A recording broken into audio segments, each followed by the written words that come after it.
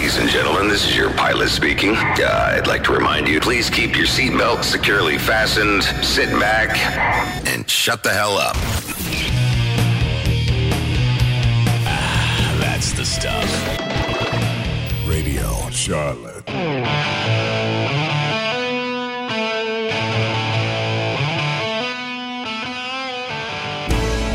So hey, welcome back to the Phantom Radio Podcast. It's Ren, and I'm sitting here with Leah. And Leah and I go way, way back. We were in radio together for a long time, many years ago, when we both first started, and we've kept in touch ever since. And we've got so many stories from back in the radio days. And we're sitting here at Corner Pub, which is our spot. Our staple. That's right. Been coming here for, 7 years now. Mainly for Panthers games, if we're not at a game. And Duke. And Duke games. Mm-hmm. Yeah, absolutely. And Leah, my Duke buddy. You and I have stayed connected for so many years. You work with people, you meet people, and sometimes you do go in different directions. Sometimes you still keep in touch. But yeah, you and I have stayed close for a long, long time. Yeah. Long time. We've got some secrets on each other. We know where the bodies are buried. We do have secrets on each other, that is for sure. No, those stories are always safe. Now, so we originally met at Surf 107 in Wilmington a long, long time ago. Wilmington's modern rock. Yeah, that's right. The station's no longer there, as most of them are these days. But having fun and being that friend to the listeners and, going out and covering concerts and all that stuff. We kind of continued that when we were at Surf. And we had a real big family atmosphere there. All of us got along, from the sales department to... Which is shocking. Yeah. Which is rare, yeah. But we were all a big family. Mm-hmm. And it made it a fun working experience. When I tell radio stories, the majority of them come from those days because it was so much fun. And I'm sure you start with me getting kicked out backstage at Pearl Jam. Is that where you start?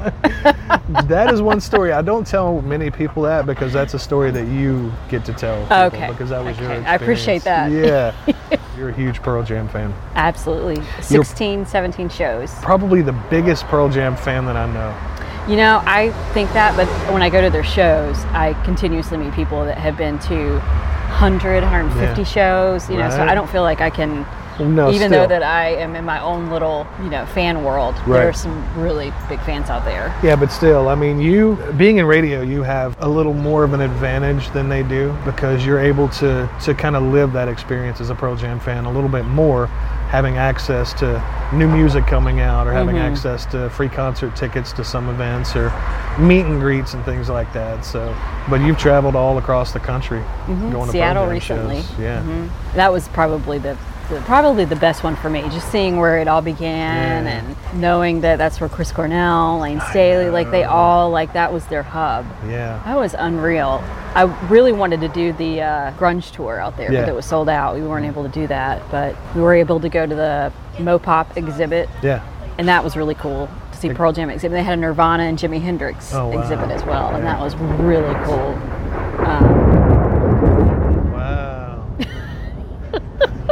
It's a thunderstorm coming through. That's okay, though. We're going to sit right here, drink our beers, and be okay.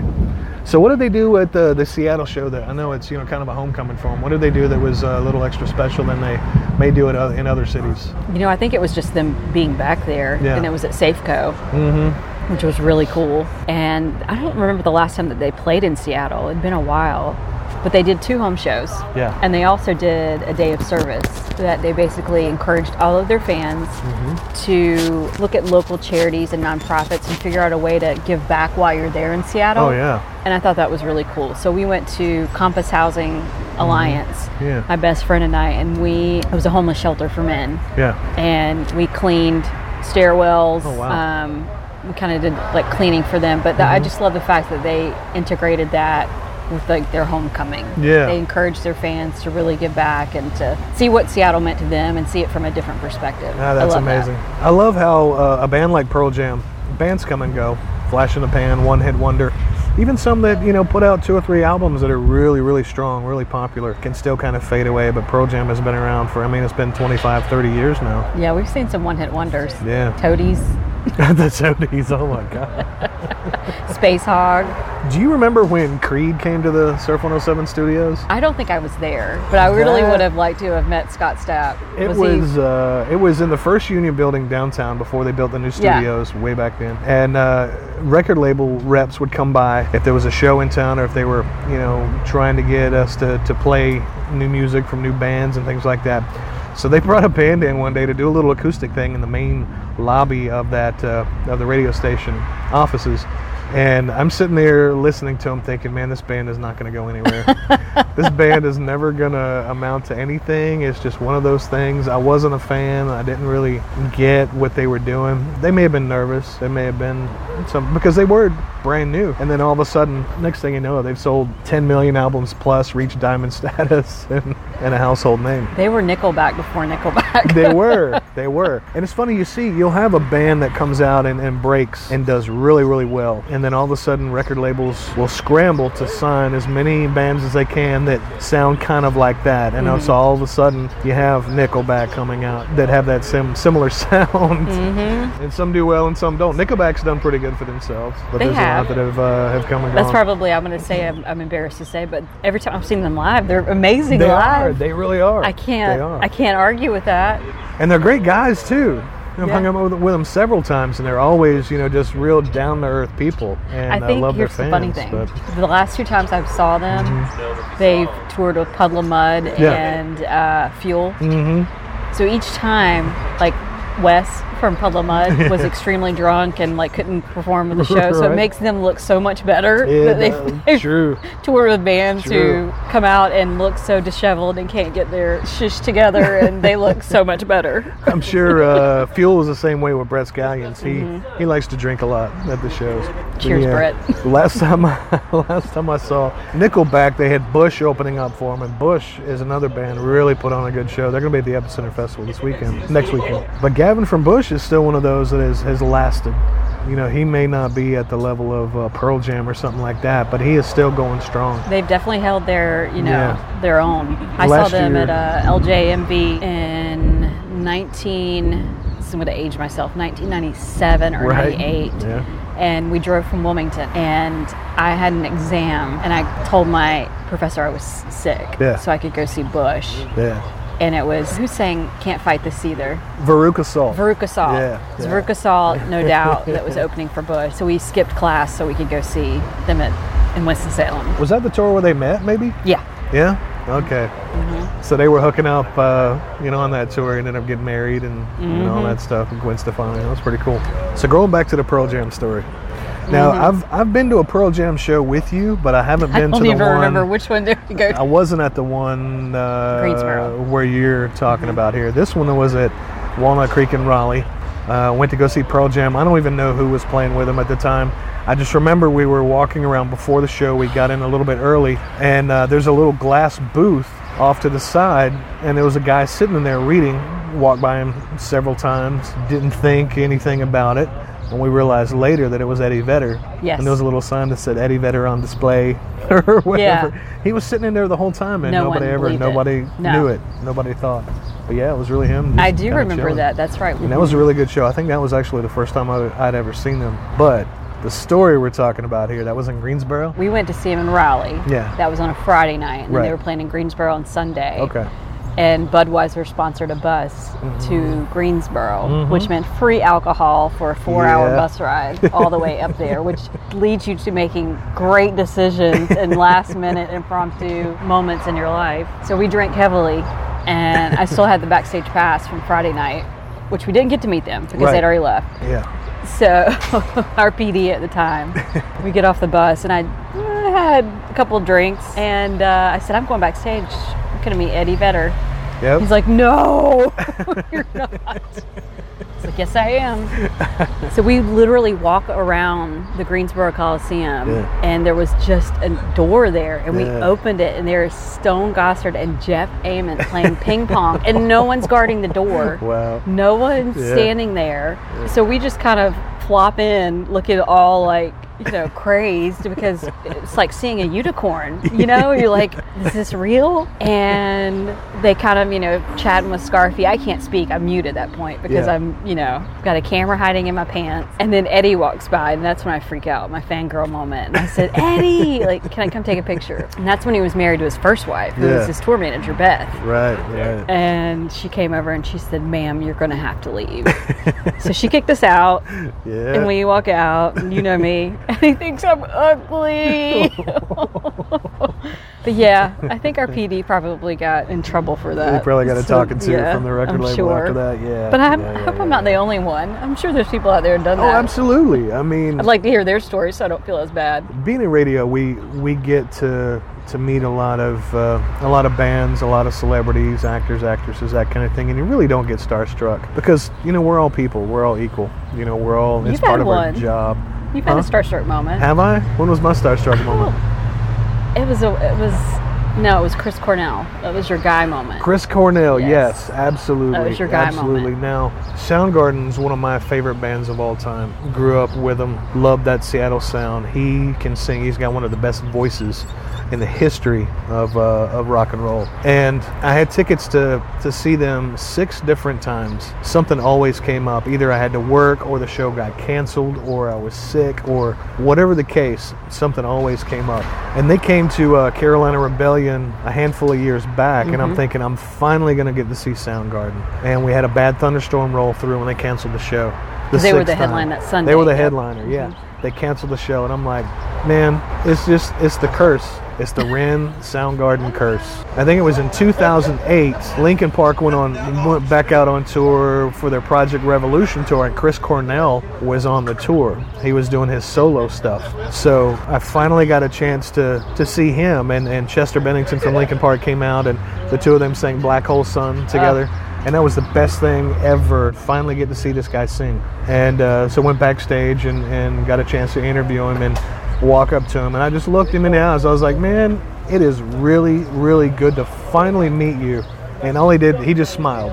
I could tell that he felt my respect for him, and he just smiled. I could tell it made him feel good, put him in a good mood. So we sat there and did an interview and hung out and talked, and we got to talk about old stories from Soundgarden back in the Seattle days and when they got started, and stories from the road and things like that. And it was just an amazing moment sitting there with Chris Cornell talking about that. Didn't get starstruck from it, but just the moment was, it was an amazing moment to be there just talking to him, especially growing up listening to their music. Stone Temple Pilots was another one that growing up I really, really loved that band. You're actually wearing a Stone Temple Pilots shirt right now, which I think is awesome. I remember seeing them, the first time I saw them perform live was Wavefest, and just Scott had that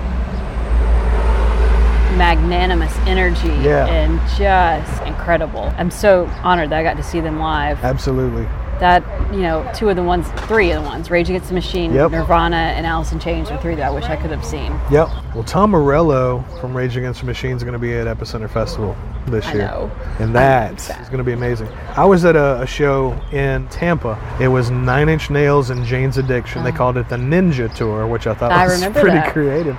The first band came on. I'm like, all right, I'm going to go check out this band and see. I'd never heard of them, don't know who they are or anything like that. And when I'm down in the pit, I hear this guitar riff, and it just hits me. I just freeze, and I look up, and Tom Morello is standing in front of me. You can't mistake his sound. He's got such a unique sound. He is just going off on the guitar, and that was a pretty cool moment too. But I look forward to seeing him next weekend. So you got to go. It's not Prophet of Rage. It's just Tom Morello, right? Just Tom Morello, yeah. But he does do some Rage stuff. He'll do a little guitar solo or something like that, and it's amazing. So you gotta go. You gotta go. I know, right? Go. All right, it's time for a beer break. So we're gonna grab a beer real quick, and we'll be right back. Hungover from another bar crawl? What the fuck happened last night? It's okay. We are too. Hey, bro, you mind putting on some pants? Phantom Radio, the bar crawl of Charlotte Radio. Am I missing a tooth?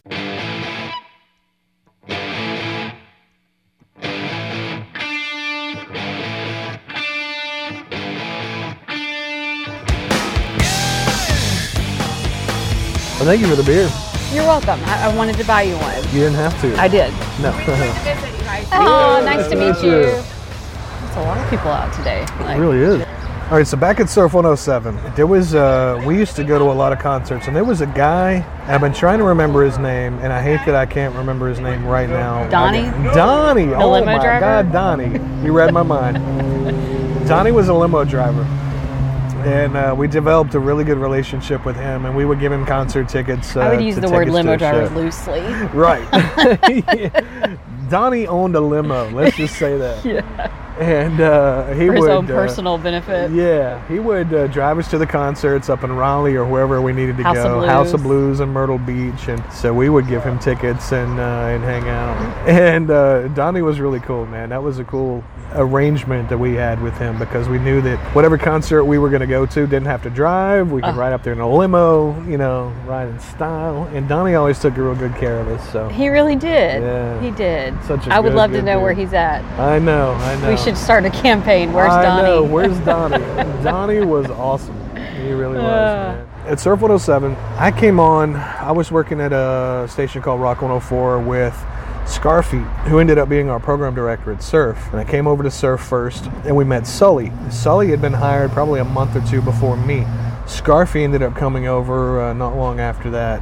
And then Leah came on. You were an intern at the time. At UNCW. Mm-hmm. You were hanging out with Brian and Jim, who were the morning show guys. Yes, and then also driving around, picking up drunk radio DJs and taking them home, and taking care of GM's girlfriend when she had breast implants, and all that. So what was that like? So when it came time to take care of the boss's girlfriend who just got breast implants, did you have to... get the intern to do that? That's what you do, right? So that was your internship, was taking care of the boss's girlfriend. Mm-hmm. All right. Did you have to, bathe her or rub ointment on them? I had to unwrap her bandages and put new bandages on her. Oh, wow. And then put peas, Yeah. And so, yes. Yeah. I got to see the goods, I guess, before. That was your internship. And there was, in the old building back when the two of them, I guess, first started, and this is a story that you and a very select few people know about. I'm up there, I think on a weekend or something, working on a project. I was the only one up there at the time. This was kind of late at night, and I'm leaving one of the production rooms, getting ready to leave for the night, and I walk by the boss's office, and the door is open, and I hear something in there. So, of course, out of curiosity, you hear something, and you're in a station by yourself. You're going to look and see what it is. Yes. Very old building. Mm-hmm. So I looked to see what it was, and there they were. She was bent over his desk. And they were kind of doing their thing, and that was a long time ago, but that image has not left my mind. I can see how that is scarred, and it has scarred me a little bit from then. So you ended up on the air. You ended up doing nights as well. Yes, I was on from the a air receptionist to promotions to traffic to on air. It's quite the journey. You were promotions director for quite a while. Mm-hmm. You took really good care of us. Anytime we needed concert tickets or CDs or T-shirts or anything to give away, that you was were our there. family. You were doing what, 6 to midnight, 7 to midnight on the air? 7 to midnight. 7 to midnight. Yes, so before which was the fun time. Was Janice. Janice was there doing nights. Yep. And there was a time where she was pregnant, had her baby. Mm-hmm. We always drank a lot of coffee there. That was a staple at that radio station, was drinking coffee. And I would, there was never any creamer there, but there was always some in the refrigerator. It looked like somebody had brought in. And I thought, hey, there's no creamer. I'm going to borrow some of this and use it and just replace it, So I would bring in some coffee creamer and put it in the fridge. And Janice started freaking out one day because her breast milk had been disappearing. And nobody knew who was drinking it. So apparently this whole time I'm going in the fridge and getting her breast milk and putting it in my coffee thinking it was creamer. The one, it was drinking Janice's breast milk in my coffee. Yeah, I remember her pumping in the studio. Mm-hmm. That was talking about being scarred. And she didn't care. She would just do it. She'd be sitting there talking to you, pumping.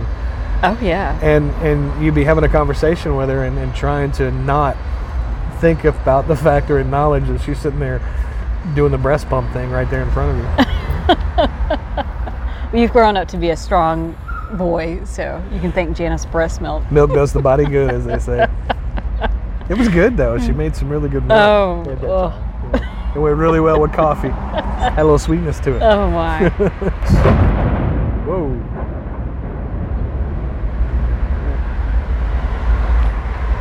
All under a shelter here. Yeah. So our boss, Paul, I ended up leaving. I just got up and quit. It was stubbornness on my part. Being younger, I was a little bit stubborn.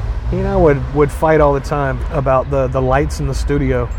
I always like to have the lights a little bit dim, to have a little mood in the studio when I'm on the air. I like that. But you also earned that right. I did. It created a really good environment.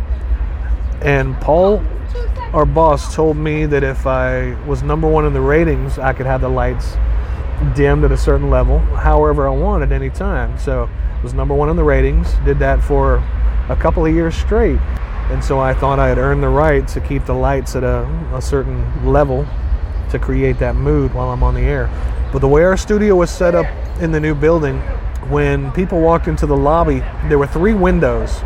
There were 3 radio stations there, so 3 windows where people in the lobby could look in and see us. Like caged animals. Like monkeys in a cage or something like that. And Paul wanted people to be able to see us. And when I turned the lights down a little bit, they couldn't really see in there as well. And so he came in one day freaking out again about me turning the lights down. We were both a little bit stubborn. We kind of, I think, pushed each other's buttons on occasion just because. He knew what buttons to push of mine, and I knew what buttons to push of his. You certainly knew what buttons to push of his. And he pushed the button that day, telling me to turn the lights back up so people could see me in there, and I quit. Just like that. Walked out the door, left, done. And how old were you at that point? Early 20s. It just got to a point where it was like, dude, what he didn't know was I had already gone up to New York and applied for a radio station up there and had been offered the job, and I was trying to decide whether or not to take it. That moment kind of pushed me to that limit. It's like, you know what, fuck it. I'm done. And I left. I walked out that day. Well, don't you remember every time he'd go on vacation, someone would quit? That was his thing. Yes. Like, now I'm not going on vacation. And I remember when I came to Charlotte and interviewed for a position, he was on vacation, so our program director at the time made me call him and give my notice. He wouldn't do it for me. What was this thing that he would say to everybody when they were messing up? He would threaten to fire you. Career decision. You're making a career decision. Mm-hmm. Yeah. Now, Rand, you're making a career decision. Well, you know, we were the only one in the building at night together because I worked 7 to midnight. No one else is in the building. But he would oftentimes be in his office by himself with the door shut. And then he came into the studio one night. I was like, I need you to come to my office. That's probably the word you don't want to hear when you're at a radio station with your GM. No. And then you walk in the office and he's setting up a webcam. So to make it even more like, this is not going to be good. But, you know, he was setting up his webcam to speak with his new Russian girlfriend. That's right. He did do that. He did the Russian bride thing. Yes. Oh, wow. Mm-hmm. And she ended up coming to working at the radio station, too. Yes, she did. She? Yeah. Mm-hmm. And that marriage didn't last very long, did it? No, it did not. No. She got over here and kind of did her thing, and that was that. Do you blame her? No. So they got married at a bar in Wilmington. They got married at a bar. Was it I think I signed my something? tab out while they were getting married because I hadn't signed it out the night before. So while they were getting married, I'm like, I think I need to sign out my tab from the night before. Don't know what this place looks like in the light. It's starting to rain now. Yeah. I'm hoping this will kind of go away. I know. A little bit. Yeah, we're getting wet. It's pouring out here now. Yeah. I was kind of hoping this would pass by, but no. So we need to end this. Well, Leah, thank you so much for hanging out again. Always love seeing you. Always love you, Ren. Got to have our time. We always do. Catch up. Thank you for your friendship, and thank you for keeping the secrets hidden for all these years. Charlotte Radio that rocks. I'm quite aware of the way humans usually reproduce, which is messy, unsanitary, and based on living next to you for 3 years, involves loud and unnecessary appeals to a deity. Oh, God. Yes, exactly. Radio Charlotte.